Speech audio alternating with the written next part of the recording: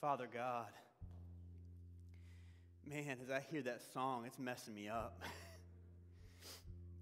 Lord, because I realize how often the way I live is a reaction to my pain, not to your voice. It's a reaction to my desire instead of your word. And so many times, God, I've had certain voices in my mind, voices of condemnation, voices of worthlessness, voices that seek to drag me down, and at times I've even attributed them to you. But Lord, as we hear this song and as we just reflect on who you are and who we are in you, Lord, we recognize that anytime you speak, it's for our freedom, for our hope, for our deliverance, for our healing. And Lord, I want to learn how to respond to that voice, your voice. And I pray not only for myself, but for your church as a whole, Lord, that we would learn to recognize your voice. That we would learn in the midst of all the noise of this world to weed through it all, to discern what it is that you are saying to us. And that our hearts would be a humble, worshipful, loving response to what it is that you've spoken to us. And Lord, as I look out across this area where we live, Boston, New England, Lord, I know that your heart breaks for the darkness that many people live in, for the confusion, God, for just those who are searching desperately for someone to value them, for truth that is true outside of themselves. And Lord, I know that you've placed us and so many other churches of faithful Christ followers in this region for a reason. That we are meant to be lights in the midst of the darkness. That as you spoke your word to us, that we are to carry the seed of that and spread it. But Lord, show us how. I want to know how. I pray not only for our church, but for the churches across this region. Lord, I pray that the seed of your gospel would be enough, and that it will begin to grow fruit among us, and that we will see the evidence of your Spirit's work among us, that we'll see boldness and love for one another, and a desperation and a dependence on you, our God. That a heart of worship would build within us. And that in that, God, that we will respond to your heart of compassion and seek to know, Lord, how can we pray? How can we act? How can we trust you to do what only you can do in this region of the world?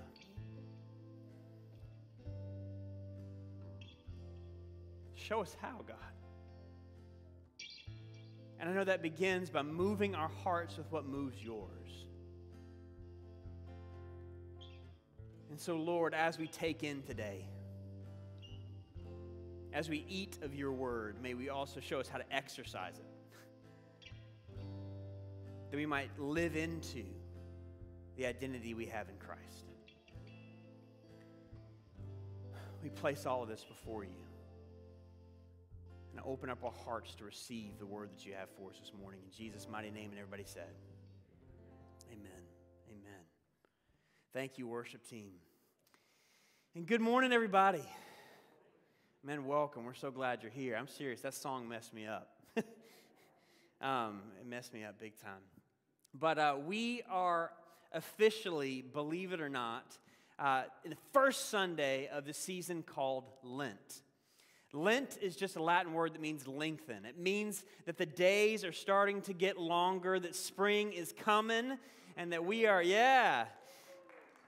entering a 40-day period where we are going to join with, get this, Christians across the globe, preparing our hearts and our minds to remember Jesus' death for us and celebrate his resurrection on Easter morning. And one of the ways that we're choosing as a church together to prepare ourselves for this whole season of Lent is we're going to be digging in and meditating on a book in the New Testament called Colossians. Now, I call it a book, but in reality, it's a letter. It's a letter written from the Apostle Paul to a brand new community, a new church of Christ followers in an ancient city called Colossae. Now, Colossae was in what we know present day as southern Turkey. For us, it may not seem like it's much of anything of significance. It's in the middle of nowhere, but it's amazing what God was doing among them. And to be clear, Paul himself, while he's writing a letter to them, he didn't actually know them. From what we can tell, he never visited Colossae. But this community came because when Paul went in his missionary journeys there, somewhere along the way, a man named Epaphras came to Jesus. And then Epaphras, after having the seed of the gospel sown within him, that began to bear fruit in his life, and he took that same seed and then spread it across his region where he lived, including Colossae. So you can imagine how exciting this would have been for Paul, because this is a second-generation church. He's now seeing that this is not just about him. This is much bigger than him. This is what God is now growing throughout the world. And as excited as he is, though, when Epaphras comes and visits Paul, Paul is currently writing this letter in prison. We think in Rome. It could be Ephesus, but most likely Rome. But when Epaphras comes and visits Paul, Epaphras also says, man, I got some concerns about this new church. And this is what prompts the letter in the first place. See, after Epaphras goes and spreads the seed of the gospel in Colossae, and they see some exciting things happen, they see that people are coming to love one another the way that Jesus does, he then has to leave to go continue to share the gospel in other communities. And he comes to Paul and he's like, I'm just a bit concerned for this community because the environment, the cultural environment within which this church was started is not exactly conducive for growth. It's like he planted an orange tree in New England. You know, it doesn't exactly look like it's going to work, but the fact that this community is growing, the fact that they're displaying the love of God for one another, and Paul says, I see you that you're bearing fruit, is evidence that God is alive and working within them, and they are in fact rooted in Jesus. But the question that Paul and Epaphras were wrestling with was, well, will this last? Will this last, or will they get distracted? Will they allow the cultural voices around them to ultimately distract them from the pure gospel that they had been given? And to give us a better understanding of what kind of voices were around them at this time, from one direction, we had what we'll call the Greek voices. You know, Greeks in that day and age, they loved chasing after the newest spiritual ideas. They love chasing the newest fads, philosophical fads, or secret knowledge. And so if you said, hey, I follow Jesus, they're like, okay, that's good for you. That sound familiar? Good for you. But really, Jesus is just one of many spiritual teachers. So to summarize the Greek mindset, it was, Jesus is not unique. So would this church, while they're following Jesus here, would they eventually start chasing after secret knowledge or other fads instead of remaining with the pure gospel they've been given? So that's one direction. The voices that come in from the other direction are what we'll call the non-Christian Jewish voices of the day. See, many of these early Christians in Colossae were Jewish. And so they would have grown up celebrating many of the traditions and the rituals like practicing Sabbath and the holy festivals. And when they came to follow Jesus, without a doubt, there would have been non-Christian family members and friends who would say, okay, it's great that you're doing the whole Jesus thing, but you better keep following the traditions and the religion and the rituals that we have for you. Because in order to be right with God, like, okay, believe in Jesus, but you need to follow these traditions too. So to summarize the Jewish mindset, Jesus is not enough. So would this church, on the other direction, be tempted to try to add on things onto Jesus in order to be made right with God? So do you get a sense here? From one direction, Jesus is not unique. From the other direction, Jesus is not enough. And you can see a bit why Paul was concerned for them. Because if these cultural ideas are flowing around this new church, if they absorbed them, it would pollute the pure water of the gospel and stunt their growth. Amidst all of these voices, would they remain pure? Would they continue to grow? And do we not wrestle with these same questions in our own culture? Of course we do. I've felt and I've heard some of you express the concern. I mean, in the midst of all the stuff that's going on in our culture and our world, like, will the church remain strong? Will it continue to grow? Some of you have said, man, I feel like I'm growing, but I know there's so much more that God has for me. Or others of you, like, man, I haven't grown in a long time. I feel like I'm going through the motions, and I don't know why. Well, these are the sorts of questions that Paul is seeking to address in this letter to this young church. And the thing he keeps bringing us back to over and over again is what it means that Christ is in you. That's exactly why we're calling this series Colossians, Christ in you. Because this is where we come back to over and over. And to kick off this letter, how does Paul open it up? And if this young church is to thrive, grow, flourish, even in the environment within which they're planted, they're going to experience the power of God among them, then what do they need to understand? Let's open it up. Colossians chapter 1, verse 1. If you have your Bible and you're looking for it, Colossians is in the New Testament. It comes after Galatians, Ephesians, Philippians, Colossians. I'm not kidding. I still say in my head every time I open, General Electric Power Company, right? Galatians, Ephesians, Philippians, Colossians. Super helpful. It comes right before 1 Thessalonians as well, the book of Colossians. It's a short one, but oh boy, it's a powerful one. Colossians chapter 1, verse 1. If you'll follow with me as I read it out loud, and then we'll pray together. Paul, an apostle of Christ Jesus by the will of God, and Timothy, our brother, to the saints and faithful brothers in Christ at Colossae, grace to you and peace from God our Father.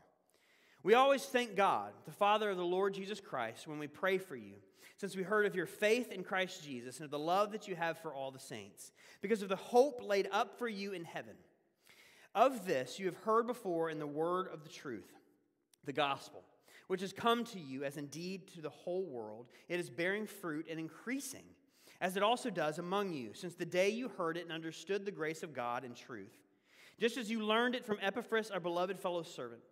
He is a faithful minister of Christ on your behalf and has made known to us your love in the Spirit.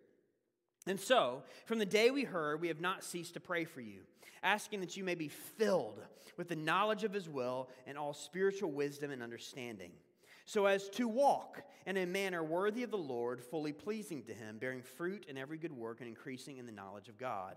May you be strengthened with all power according to his glorious might, for all endurance and patience with joy, giving thanks to the Father who has qualified you to share in the inheritance of the saints in light. He has delivered us from the domain of darkness and transferred us to the kingdom of his beloved Son, in whom we have redemption, the forgiveness of sins.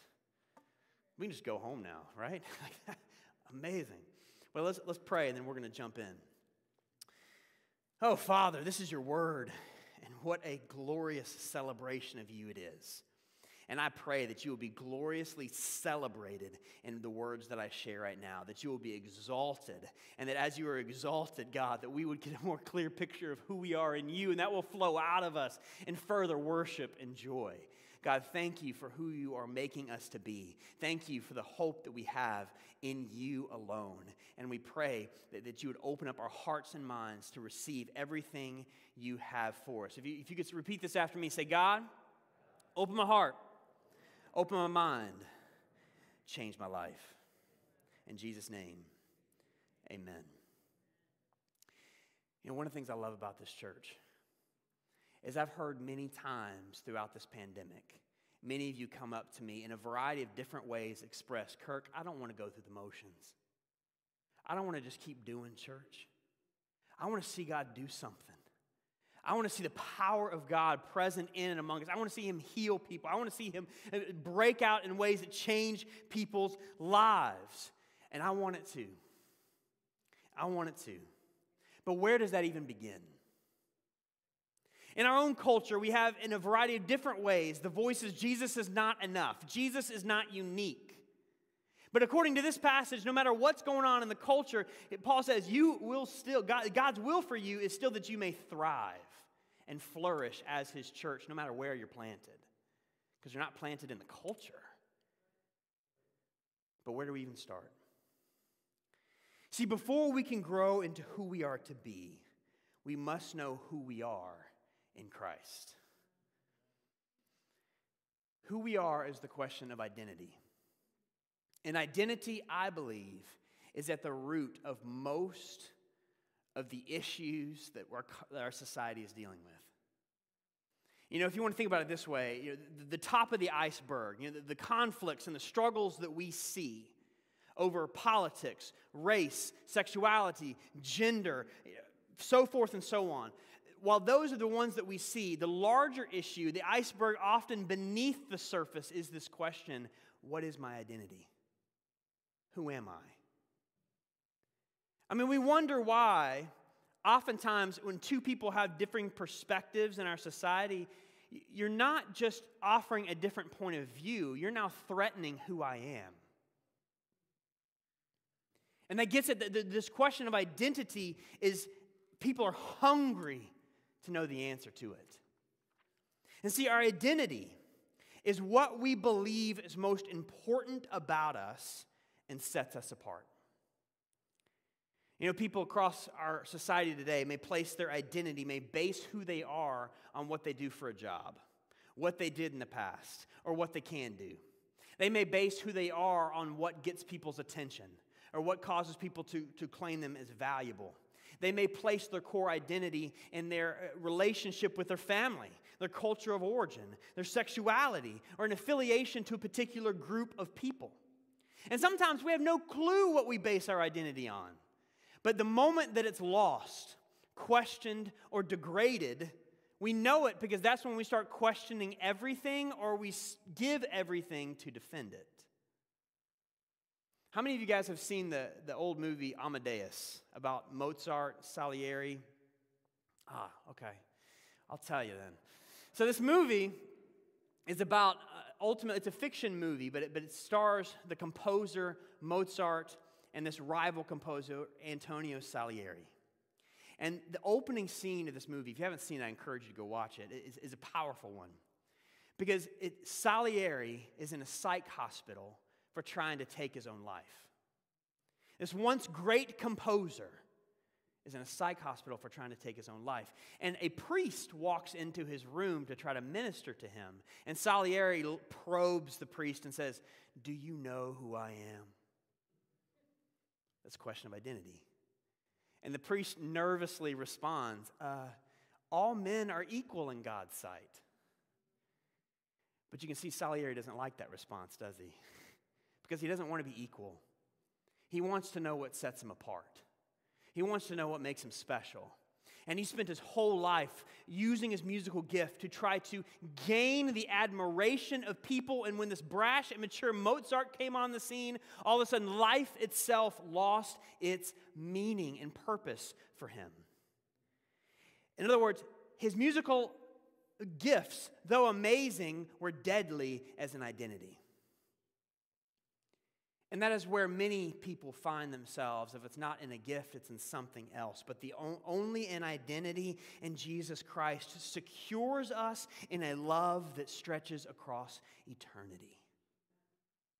And that Paul knows this, which is exactly why he opens this letter in verse 2, and he says, after telling them who he is, he said, "To the saints and faithful brothers and sisters in Christ at Colossae." To the saints. Now, if you grew up Roman Catholic or another tradition, you may feel like calling yourself a saint is completely undeserved, if not blasphemous. Anybody with me on that, right? But it's here. Do we realize it's actually a biblical word?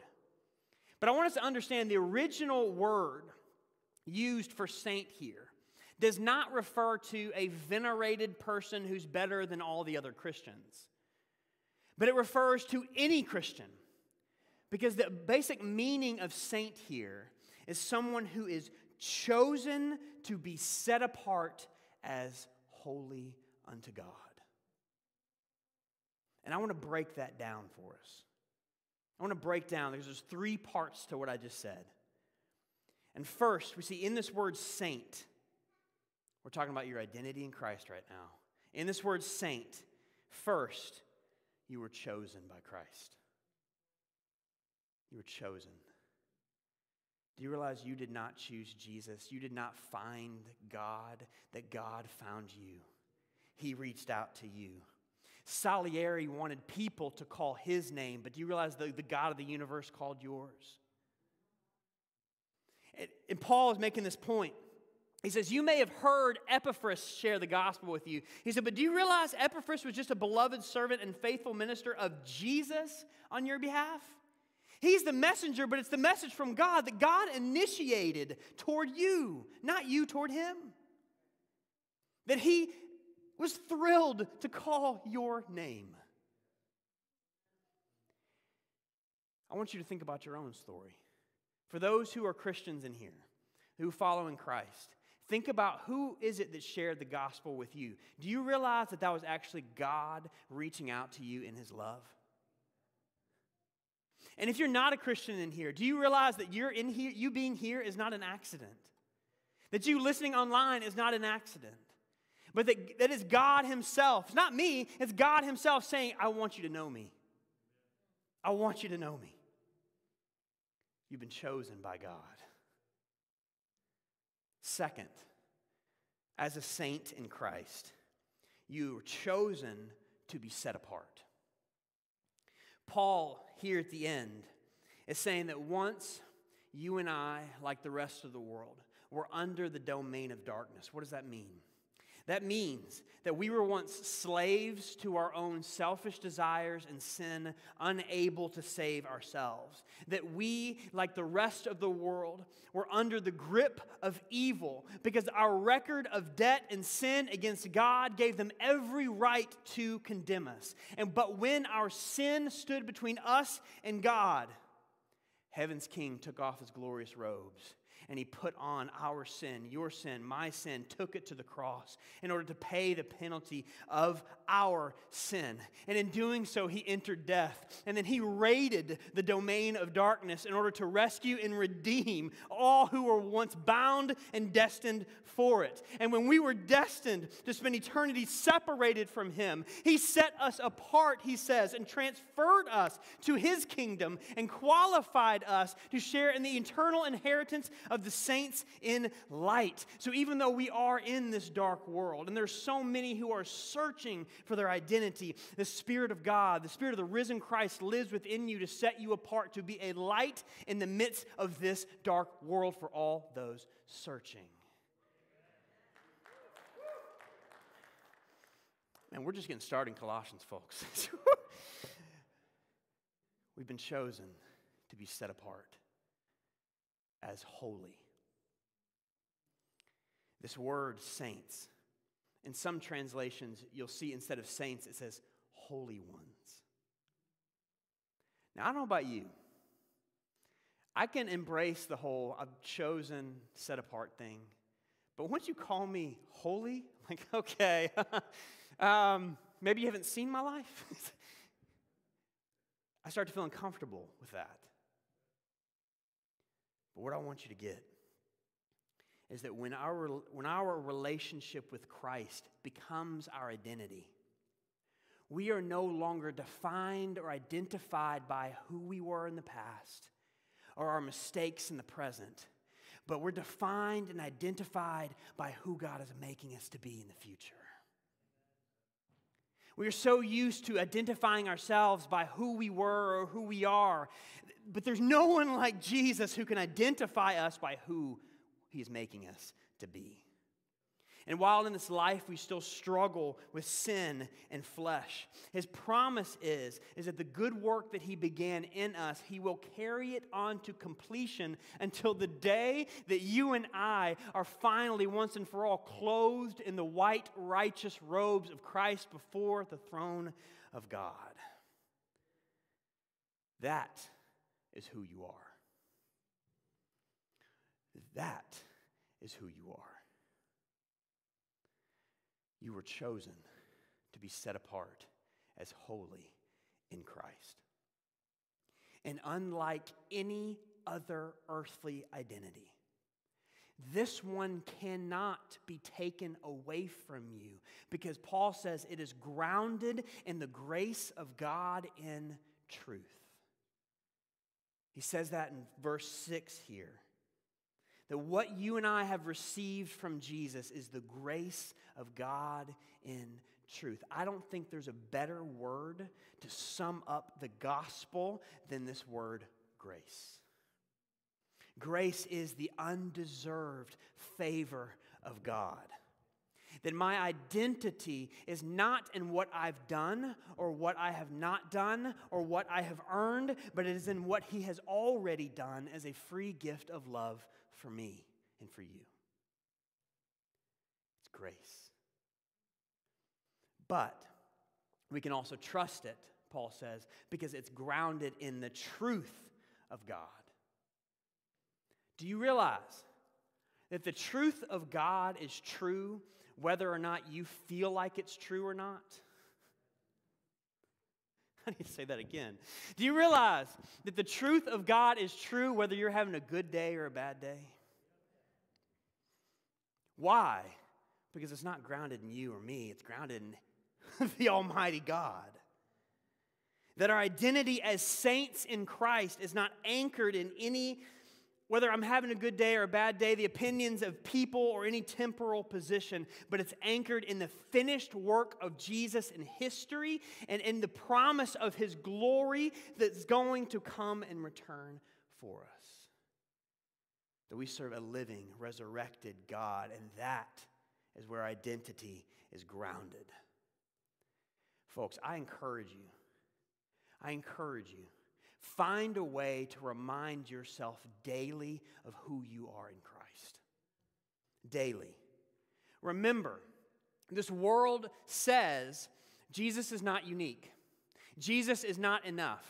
So it goes to figure that it would also consistently communicate that your identity in Him is not enough. That your identity in Him is not really what sets you apart. It's so funny. Even as I'm trying to write this sermon this week, I was struggling with it. And I was like, oh, Lord, I feel like I need to. And then I called Pastor David. And I said, buddy, I'm struggling with this. And he said, well, is Jesus enough for you? I needed somebody to preach that to me. Because it's so funny how even when we say Jesus is enough, how we still are tempted to live our lives feeling like I got to add something else to it in order to truly feel secure in who I am. But He's enough. The eternal, almighty God is enough. And so what I'm going to do and what I encourage all of us to do is to, after this, to walk through this passage. And as we go through Colossians as a whole in this Lent season, take a piece of paper and write down who it says you are in Christ. Write down, I'm a saint. I'm chosen to be set apart as holy. I'm redeemed. I'm forgiven. Write that down and put that in a place where you are forced to see it every day. And not just see it, please say it out loud over yourself. Because like I said, I can hear something here, but when I hear my own voice speak it out, there's something that happens. It begins to rewire the way that I think. Speak this over your life daily, on good days and on bad days. And what happens when we consistently remind ourselves of our eternal, immovable, grace-saturated identity in Jesus? How does that begin to change us? Well, when we know who we are in Christ, that's when we can walk into who we are in Christ. Now, What we saw in the beginning of this passage was Paul introduced himself, he greeted them, and then he thanked God for them. But the second half of this passage is so powerful. It's a prayer that he prays over this young church. And if you don't mind, instead of preaching it to you, can I pray it over you? And when I pray it over you, I'm going to add some other things to it just to try to fill it out and help us understand a bit more of what it is that Paul is praying. I'm not adding to it. I'm just trying to explain it a bit better, but I'm going to do it all in prayer form. So if you want to close your eyes, you can. If you want to follow on the screen and read with me as I read it, you can. But I just want you to receive this prayer from Colossians over you. Lord, I pray that all those who are listening, who are part of this now, that you may fill them with the knowledge of your will and all spiritual wisdom and understanding. Lord, we know that if Jesus is the one who sets us apart, then he is the most important relationship in our lives. May we know what truly matters to him. May you give us the spiritual goggles of wisdom and understanding through which we might see what's really important and matters in this life versus what is just noise. And may we not just have knowledge for knowledge's sake, but may we know that we might walk in or live out a lifestyle that is worthy of you, Lord, fully pleasing to you, bearing fruit in every good work and increasing in the knowledge of you. As we get to know your Father's heart, may we learn to love your way. As we get to know your compassion that set us free, may you show us how to liberate, heal, serve, and care for others. And as we stand in awe of your forgiveness, may we practice forgiving one another. As we walk with you, may the knowledge of you grow even more. And when the difficult seasons come, because they certainly do, and when our strength is spent and we feel we have nothing left, may you strengthen us with all power, according to your glorious might, for all endurance and patience with joy as we give thanks to you, our Father. Lord, may you teach us that self-sufficiency is not a fruit of the Spirit, but we have the power of the resurrected Lord within us. And in our emptiest moments, may you fill us so full of your grace that it spills out of us in the form of joy and gratitude. In Jesus' name, amen. Amen. After you take the words of who you are in this passage and speak those over yourselves daily, I then encourage you to pick up this prayer and pray it daily. Pray it for yourself. Pray it for your family. Pray it for this church. Pray it for the churches across this region. Because guess what? This is a prayer that God is guaranteed to answer. Let me say that again, because some of you are like, this is a prayer that God is guaranteed to answer. If he chose you, how much more must he enjoy giving you his wisdom, his understanding, his life, his strength within you? And what's interesting to me is that when Paul is stuck in a jail cell in Rome and he's concerned for what's going on with his church in Colossae, his response was not to mope around in self-pity that, I wish I could do more. I just feel so powerless. He's like, I know the power of prayer and I know who my God is. And he joyfully lifts this prayer up to God because he knows that God's power is what ultimately will sustain them, not his own.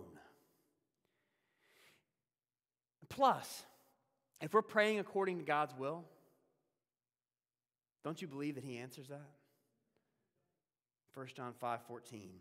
This is the confidence we have in approaching God, that if we ask anything according to his will, that he hears us. Listen, if you're somebody who's like, man, I don't feel confident praying, or I don't think I know how to pray, start here. Sometimes we're afraid we're going to pray wrong. You can't pray wrong when you pray Scripture. Pick up Colossians 1, 9 through 12, and just see what God begins to do. I even dare you, before dinner, instead of saying, God bless this mess, I encourage you, pick up your Bible and pray this over your family instead. Even if your family doesn't know Jesus and they're looking at you with Hugh's eyes after you're done, man, revival's going to break out in your family. You think I'm kidding? Right? Like, God loves to answer prayer. He enjoys giving us His wisdom, His understanding, His life, His strength. But it all begins by us saying, is Jesus really enough? Is He really enough? Because for all we are, all worth living for, and all we face, it all begins and ends with Jesus. What if we lived as if Jesus was really enough? What if instead of incessantly chasing an identity based on what people think about us or what we can earn or what we can accomplish, what if we finally rested and I said, you know what? I'm going to receive what Christ has already won for me by the grace of God and truth. What if we gave all that we are for the one who gave Himself for us?